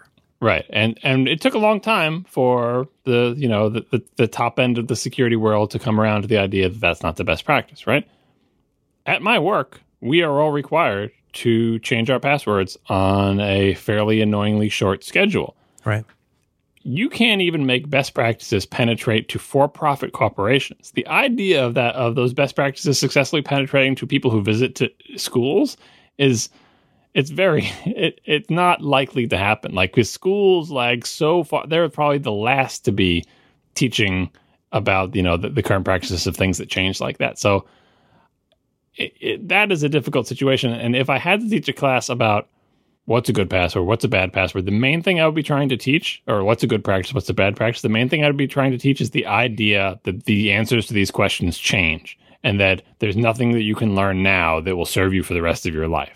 Right. This is an area, an evolving area that you must pay attention to, and it's important for you to pay attention to it. Some baseline level of attention paid to it because it's not static. It's going to change a lot in your life, and there's literally nothing I can tell you now that you can write down and memorize and just take with you for your entire adult life and be safe, because it just won't happen. And to illustrate that, I would show how fast short passwords can be cracked, and how impenetrable they were just 20 years ago and how it takes a fraction of a second now. And to say, well, what that means is that you have to keep up with this, because if you don't keep up with it and keep doing what is the very best thing we can tell you right now, even if I even knew what the very best thing was, in 20 years, if you keep doing that same very best thing, you are totally open. So that's a bummer, but it's like, that's the lesson to teach kids. And this is like a high school level lesson of Yeah. I mean, the whole, what's the guy's name? Bruce Schneier? I don't know how you pronounce it, but security is a process, not a product. I mean, there's so many things where I would love to introduce a module about how so many things that seem like a product are actually a process. I mean, I would kill for that. So we should start our own school, you and me. We'll do it. Yeah. I mean, it's in the end, a lot of things are like that. Like, the main lesson of history is not you to learn a bunch of events that happened in the past, but that you get a view of how things go down with humans. And you learn what mistakes people can't help making again and again, and possibly why. Yeah. And, that you will be able to pattern match, you extrapolate forward. And so that's the lessons of history that, you learn about these things in detail or whatever, but you should start to, you can apply that in it. And for computer security, the millionth time you learn about some substance that is you could potentially abuse, you get start to get some tools to understand, how does this fall? It's like, how addictive is it? How common is it? What are the bad effects? What are the good effects? What are the economics of it? That's part of the obsession with drugs. Part of the good thing about the obsession with drugs is just went into such incredible depth and detail about every aspect of every drug, all the way down to the economics. Where does it come from? How is it manufactured? How does it get here? Are we all going to be DEA agents? I know. It just need to be, but we get, but it's kind of good because now we have this toolbox to evaluate drugs and to, call BS on people telling us that marijuana is the same category of drug as heroin or whatever. That doesn't make sense based on what we've learned here. It's that's a good tool set. So I think, that's an especially kind of poignant example of something where it helps if you can be honest about why you're teaching this, right? You know what I mean? It's on the one hand to say that it's one thing to say that hey, marijuana is legal and it's actually not deadly, but it's still something you need to be aware of what the effects are and what it can cause you. Is very different from in some ways from like, well, if you have unprotected sex in 1986, you might die. Yeah. Yeah. And to be able to like be sober and honest. I mean, because kids have an amazing BS detector. And they're very skeptical about everything to begin with. But like you do yourself no particular advantage by going in with something that, you know, to being all booga booga about something. You can't always sell that with kids. Yeah, although that particular sex thing that, you know, what I was taught as kids, you know, you have sex, you will die. Because like the height of the AIDS epidemic, like that was much more true then than it is now. Yes. There was no treatments and, you know, like, right. And I think that telling kids that age that something they will do could potentially kill them, like has no effect. Like that's so much less effective. That's so much. If they're 26, that might work. Not going to work if they're 50. Yeah, it's like, all right, well, that's a thing that could happen to other people, but I'm immortal, so I don't even know why you're telling me now this. You have my attention. It might kill me, huh? Wow. Yeah. And to connect it Given to that sex, I'm indestructible, it sounds like something I should try. Right. You're connected to sex, which is like the irresistible force, right? Yes, yes. Yeah. So I don't think that had any effect, but it was so much more true than it is now. And it just, yeah, the computer security stuff will continue to be true unless there's some kind of breakthrough. Like there's two possibilities of how the security stuff could go down. Like we're always on the lookout for the security apocalypse. Like if someone perfects quantum computing and just like shatters every technique we have, every mathematical technique we have to secure information is destroyed by our advances in computation, right? And there would be some gap before they come up with the next advance to use that new computation to come up with a way to secure everything. But there's this period of time before that happens when the whole world is cracked open. That's bad. Like that can happen. That's bad. And the other side is that we come up with way better ways to secure everything, that we stop this password nonsense, that we come up with ways that are a better fit for human nature, that make everything way more secure. And that like, the way our information becomes obsolete is like, oh, we used to have to know all these details about security, but now we don't have to know nearly as much because of the invention of whatever the new magic security thing. Now I don't even know the difference between a 1959 Les Paul and a... Yeah. So those are two possibilities. And the final thing I want to add here, though, is both of us, I think, don't actually know what is actually being taught at the higher levels about computer security. For all we know, computer security has been an important part of high school curriculum for like 10 years, but we don't have kids in high school yet, so we don't know. So I think we will learn as our kids march through the grades at what point. I feel like both of our children will be taught at some point about computer security somewhere. Yeah, but I mean, like, it's just, I go back to the hand washing, where I'm such a grind about hand washing because I really feel like I've seen the difference that it can make. You don't have to be a crazy person about it, but like, we're not going to not wash our hands because it's inconvenient. Like, I know we're at the mall. It sucks. But if we want to eat, we've been on Muni. We're going to wash our hands before we eat. This is how we don't get colds. It's just that, you know, to be able to kind of hand wave this stuff away at a time when like exposure to it, I don't know. But no, I take your point though. I take your point. And that's why I'm saying like, now I feel like the ultimate kind of Apple fan where like, I don't know how to fix this problem. I don't even know how to fully identify this problem, but I know there is somebody who could, and I would love for their influence to be exercised over somebody in a way that could be, that kids can imprint on. That's all.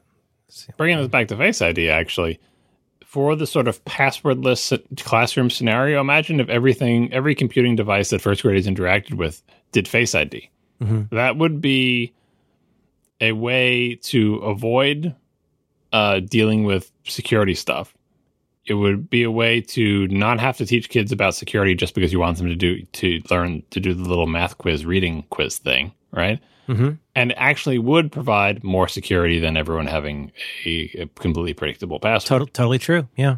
So that's an example of an advanced technology that has sort of, it's kicking the ball down the road because you still eventually need to teach the kids about this, but at the very least, it doesn't interfere with you trying to teach them how to read and write. Like that you're able to defer this conversation until you're ready to actually talk about it and not have to deal with it as a side effect because technology has solved that problem for you. It would tick all the boxes because it wouldn't be difficult.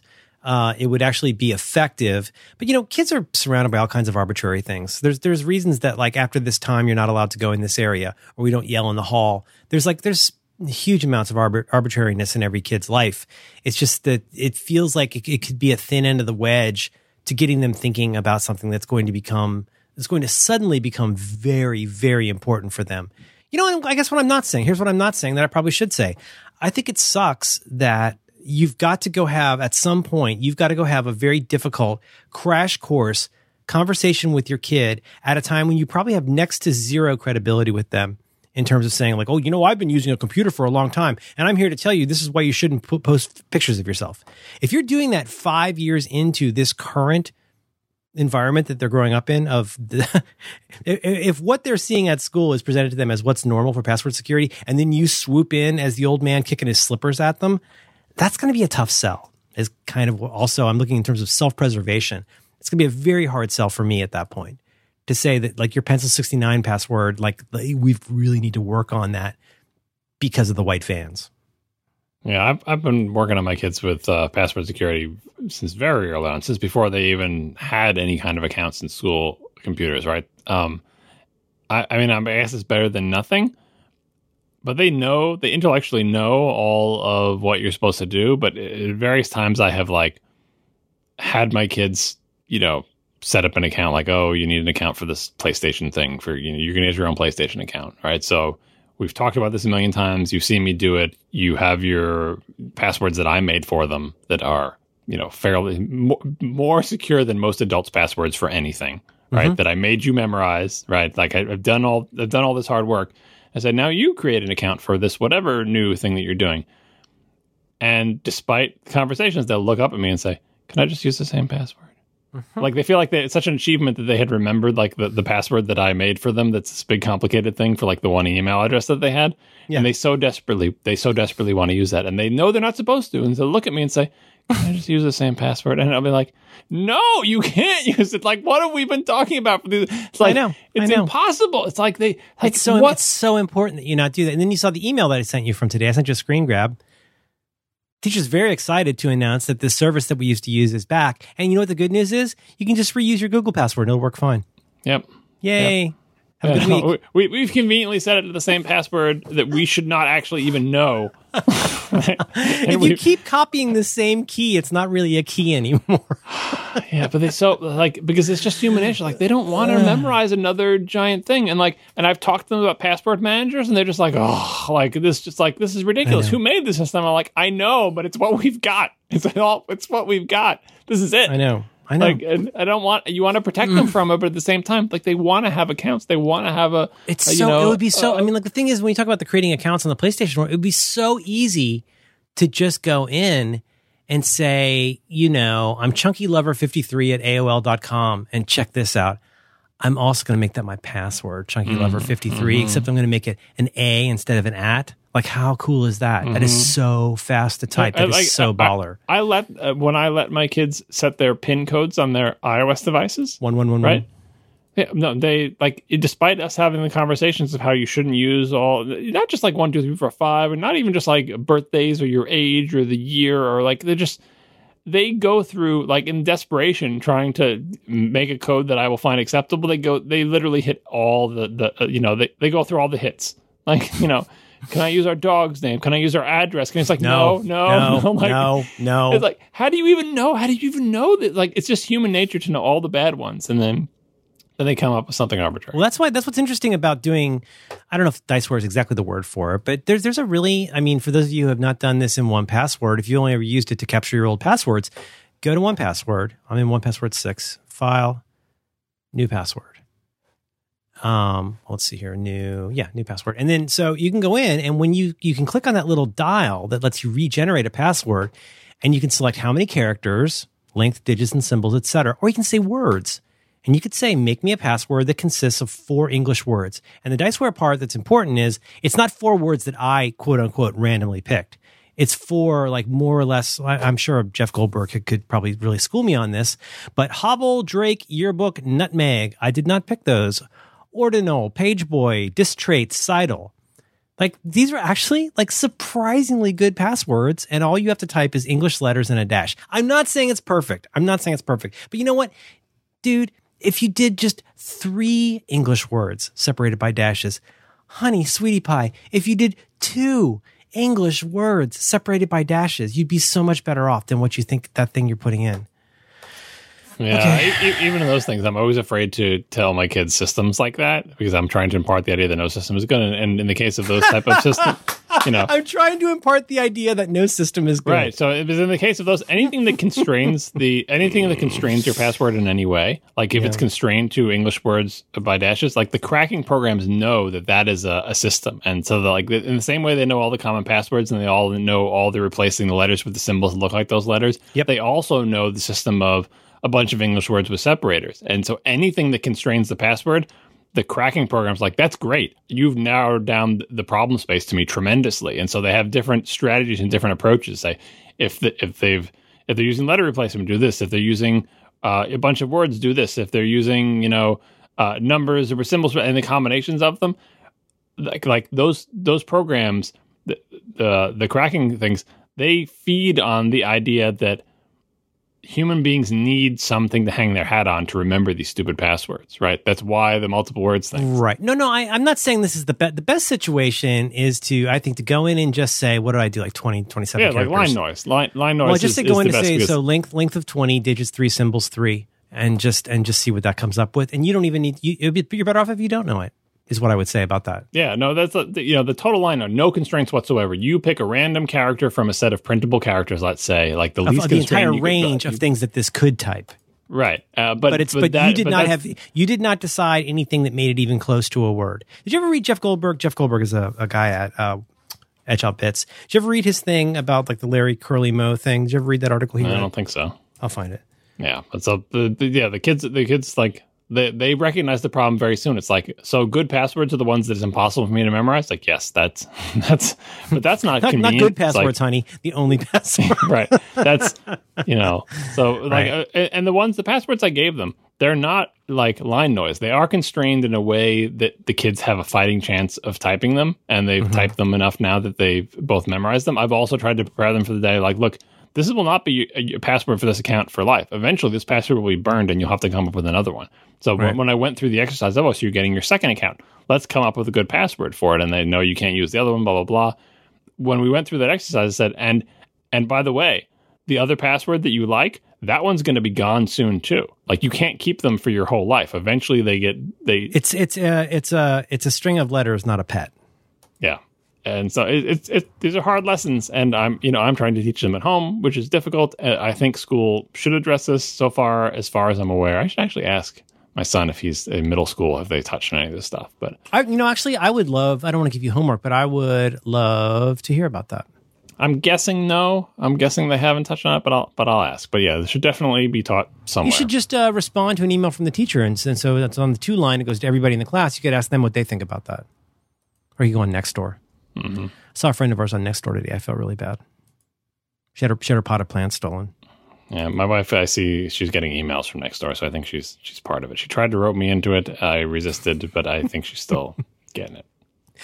It's fun to get the urgent emails because you can choose to be opted in for let me know when something urgent happens. This is one that I received yesterday. So this is like my kid. My kid is missing in the woods type things, right? It's sort of like, or like, my sweet precious angel has disappeared. I got to find my cat.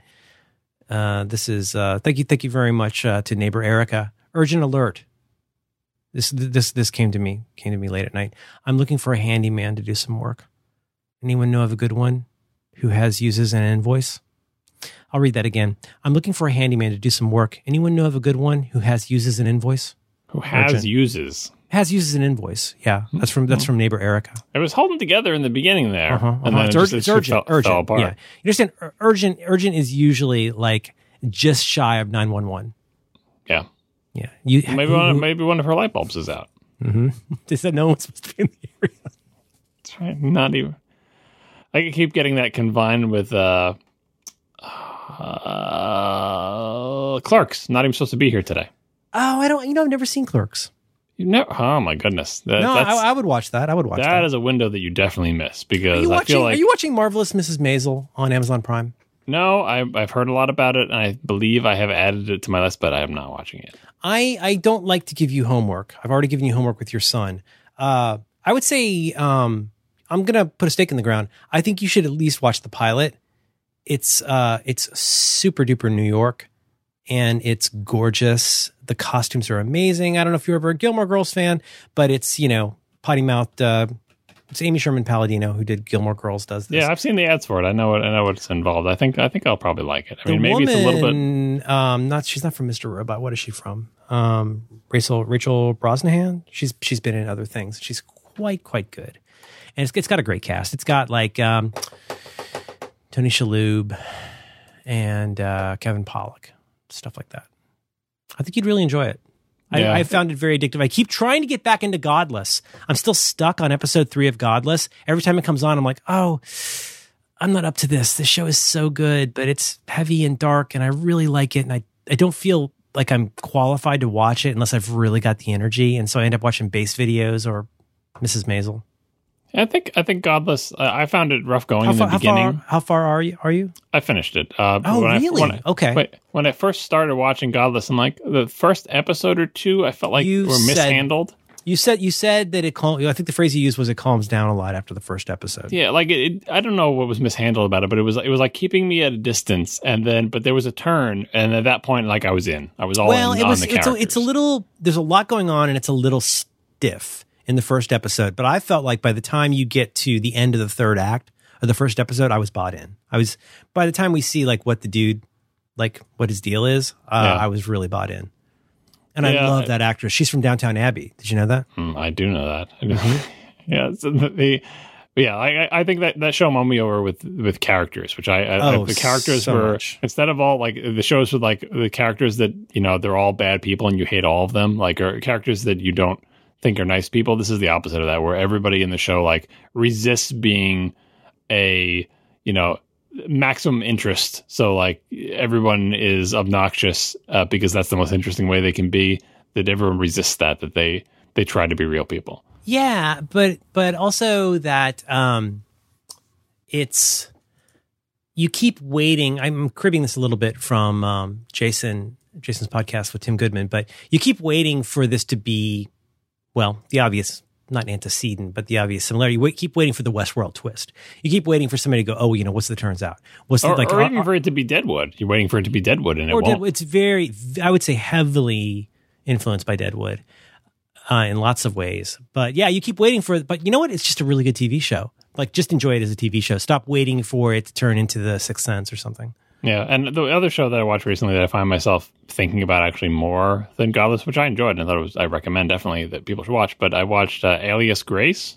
Oh, I started that, and wait, give me a quick primer. We watched an episode of this. Remind me what happens on the show. Margaret Atwood thing, which I had no familiarity with, which I think helps. The pacing was real strange. It's Canada. Yep. And yeah. There's a story of a woman. And she's in jail, and a lot of it's told in flashback. Yeah, it's all told in flashback. But do you recommend sticking with it? I think so. I don't know much about Margaret Atwood. I think I probably actually read The Handmaid's Tale when I was young, and then of course we've got the whole, the whatever miniseries, Hulu or whatever. Yeah, we've got that whole miniseries. And that's no one's watching that and wondering what the message is, right? But like. And Margaret Atwood, like, this is the second thing from her, the second thing that I'm aware of in existence. And it's clear that she's got a thing that she wants to talk about, which is essentially the treatment of women. And The Handmaid's Tale is a fantastical way to talk about it. And this is a much more prosaic way to talk about it. But also a little bit more zoomed in. I mean, there's a whatever, what do they talk about? The Fox and the Hedgehog or whatever. Like the Handmaid's Tale has a very sweeping ambition. And this show feels a little bit more focused. Yeah. It's not about every aspect of how the patriarchy becomes this hegemonic force. It's much more, not much more subtle, but it's more subtle. And there's a lot more to like all kinds of things about what we know and understand and believe about people. Yeah. And it's very character driven in that, like, it's partway through, you could be like, okay, is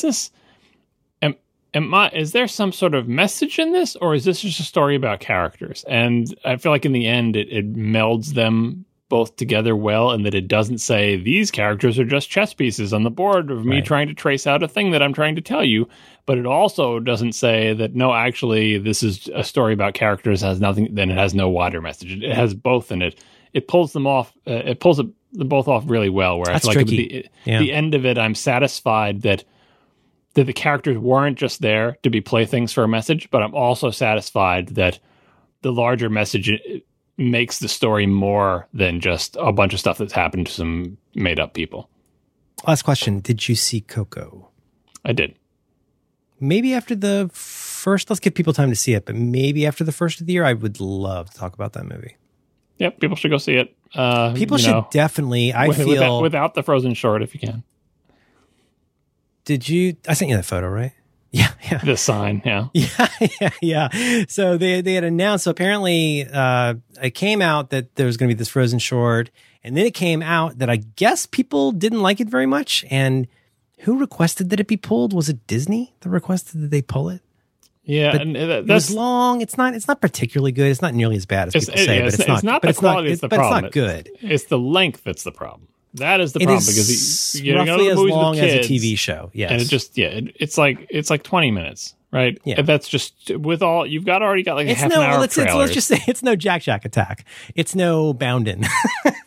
Yeah, it's not propulsive. Like, and it makes you like, it just makes the movie going experience, like, it brings it over the line. There's a line after which, like, the natives are getting restless, right? So it's time, right. You know, it just makes We've already too sat long. through, and we sat through. So I think we broke a record this time for the number of times my daughter and I turned, as you know, so like, you know, you get the trailer, and at the end the rating comes up, and they say when it's coming out, and that's the point when my daughter and I always turn to each other and usually at least make a face. And sometimes say, "Oh yeah," or "hard pass" is what we usually say. Mm-hmm. We had 3 hard passes in the trailers for this one. There were so many terrible movies. Yeah, that's the one where I tweeted about it. They're all making these terrible pun-based jokes based on profanity in kids' movies. I said to my daughter, "There's 2 things that you need to learn about the Mann family. 2 things you need to understand. First of all, farts are funny. Everybody knows that farts are funny." There is nothing wrong with laughing at farts. And I'll go so far as to say, I've laughed pretty hard at farts in movies. With that said, if there's even one fart or butt-related joke in the trailer for a movie, be circumspect. Because there's a pretty good chance that's the best they had. And if it involves like an animal sliding backwards with like a butt landing on a face, and then there's 2 more fart jokes in the trailer, that's really not a good sign. And I didn't like that. Like I said, I didn't like the adult angle. Like, oh, hey, parents, here's why you should come see the movie. You're right. Because right. it just feel like that's weak. It's not appropriate. And it's like, you should be able to make a trailer for a kids movie that makes adults want to see it without saying, like, what's next? You're just going to have like flashes of nudity to bring the parents in. Like, it's not. Well, it's like not appropriate. An excellent example of a movie my daughter ended up liking, much to my chagrin, is the Boss Baby movie. We're like ending the trailer with a Glenn Ross reference. Yeah, that's like just bouncing off the kids, and I don't know, she really liked that. It's a DreamWorks school. So so my expectations were, as I said to you in the private text channel, my expectations were so hopelessly low that I ended up thinking it was okay. But it was funny because there's a sign with typos on it that somebody had made that had a big Frozen Winter Massacre or whatever it was done called. In Print Shop, right? I think so. Typos and all, but they were like, it was. I sent that same photo to my wife, and she said, "My God, it's like a warning." And what did it say? It said that Olaf's Frozen Adventure. All showings of Coco include the featurette Olaf's Frozen Adventure. New paragraph. The featurette is approximately 22 minutes long and is included in the full feature runtime. And it was definitely included in the full feature runtime. But they had to warn people that you're about, just so you know, there's a 22-minute movie before the movie. And super loud, always on, talkative, very loud, laughing loud gay guy 2 seats down from us turned to my daughter, my 10-year-old daughter, and said, "Is this Coco?"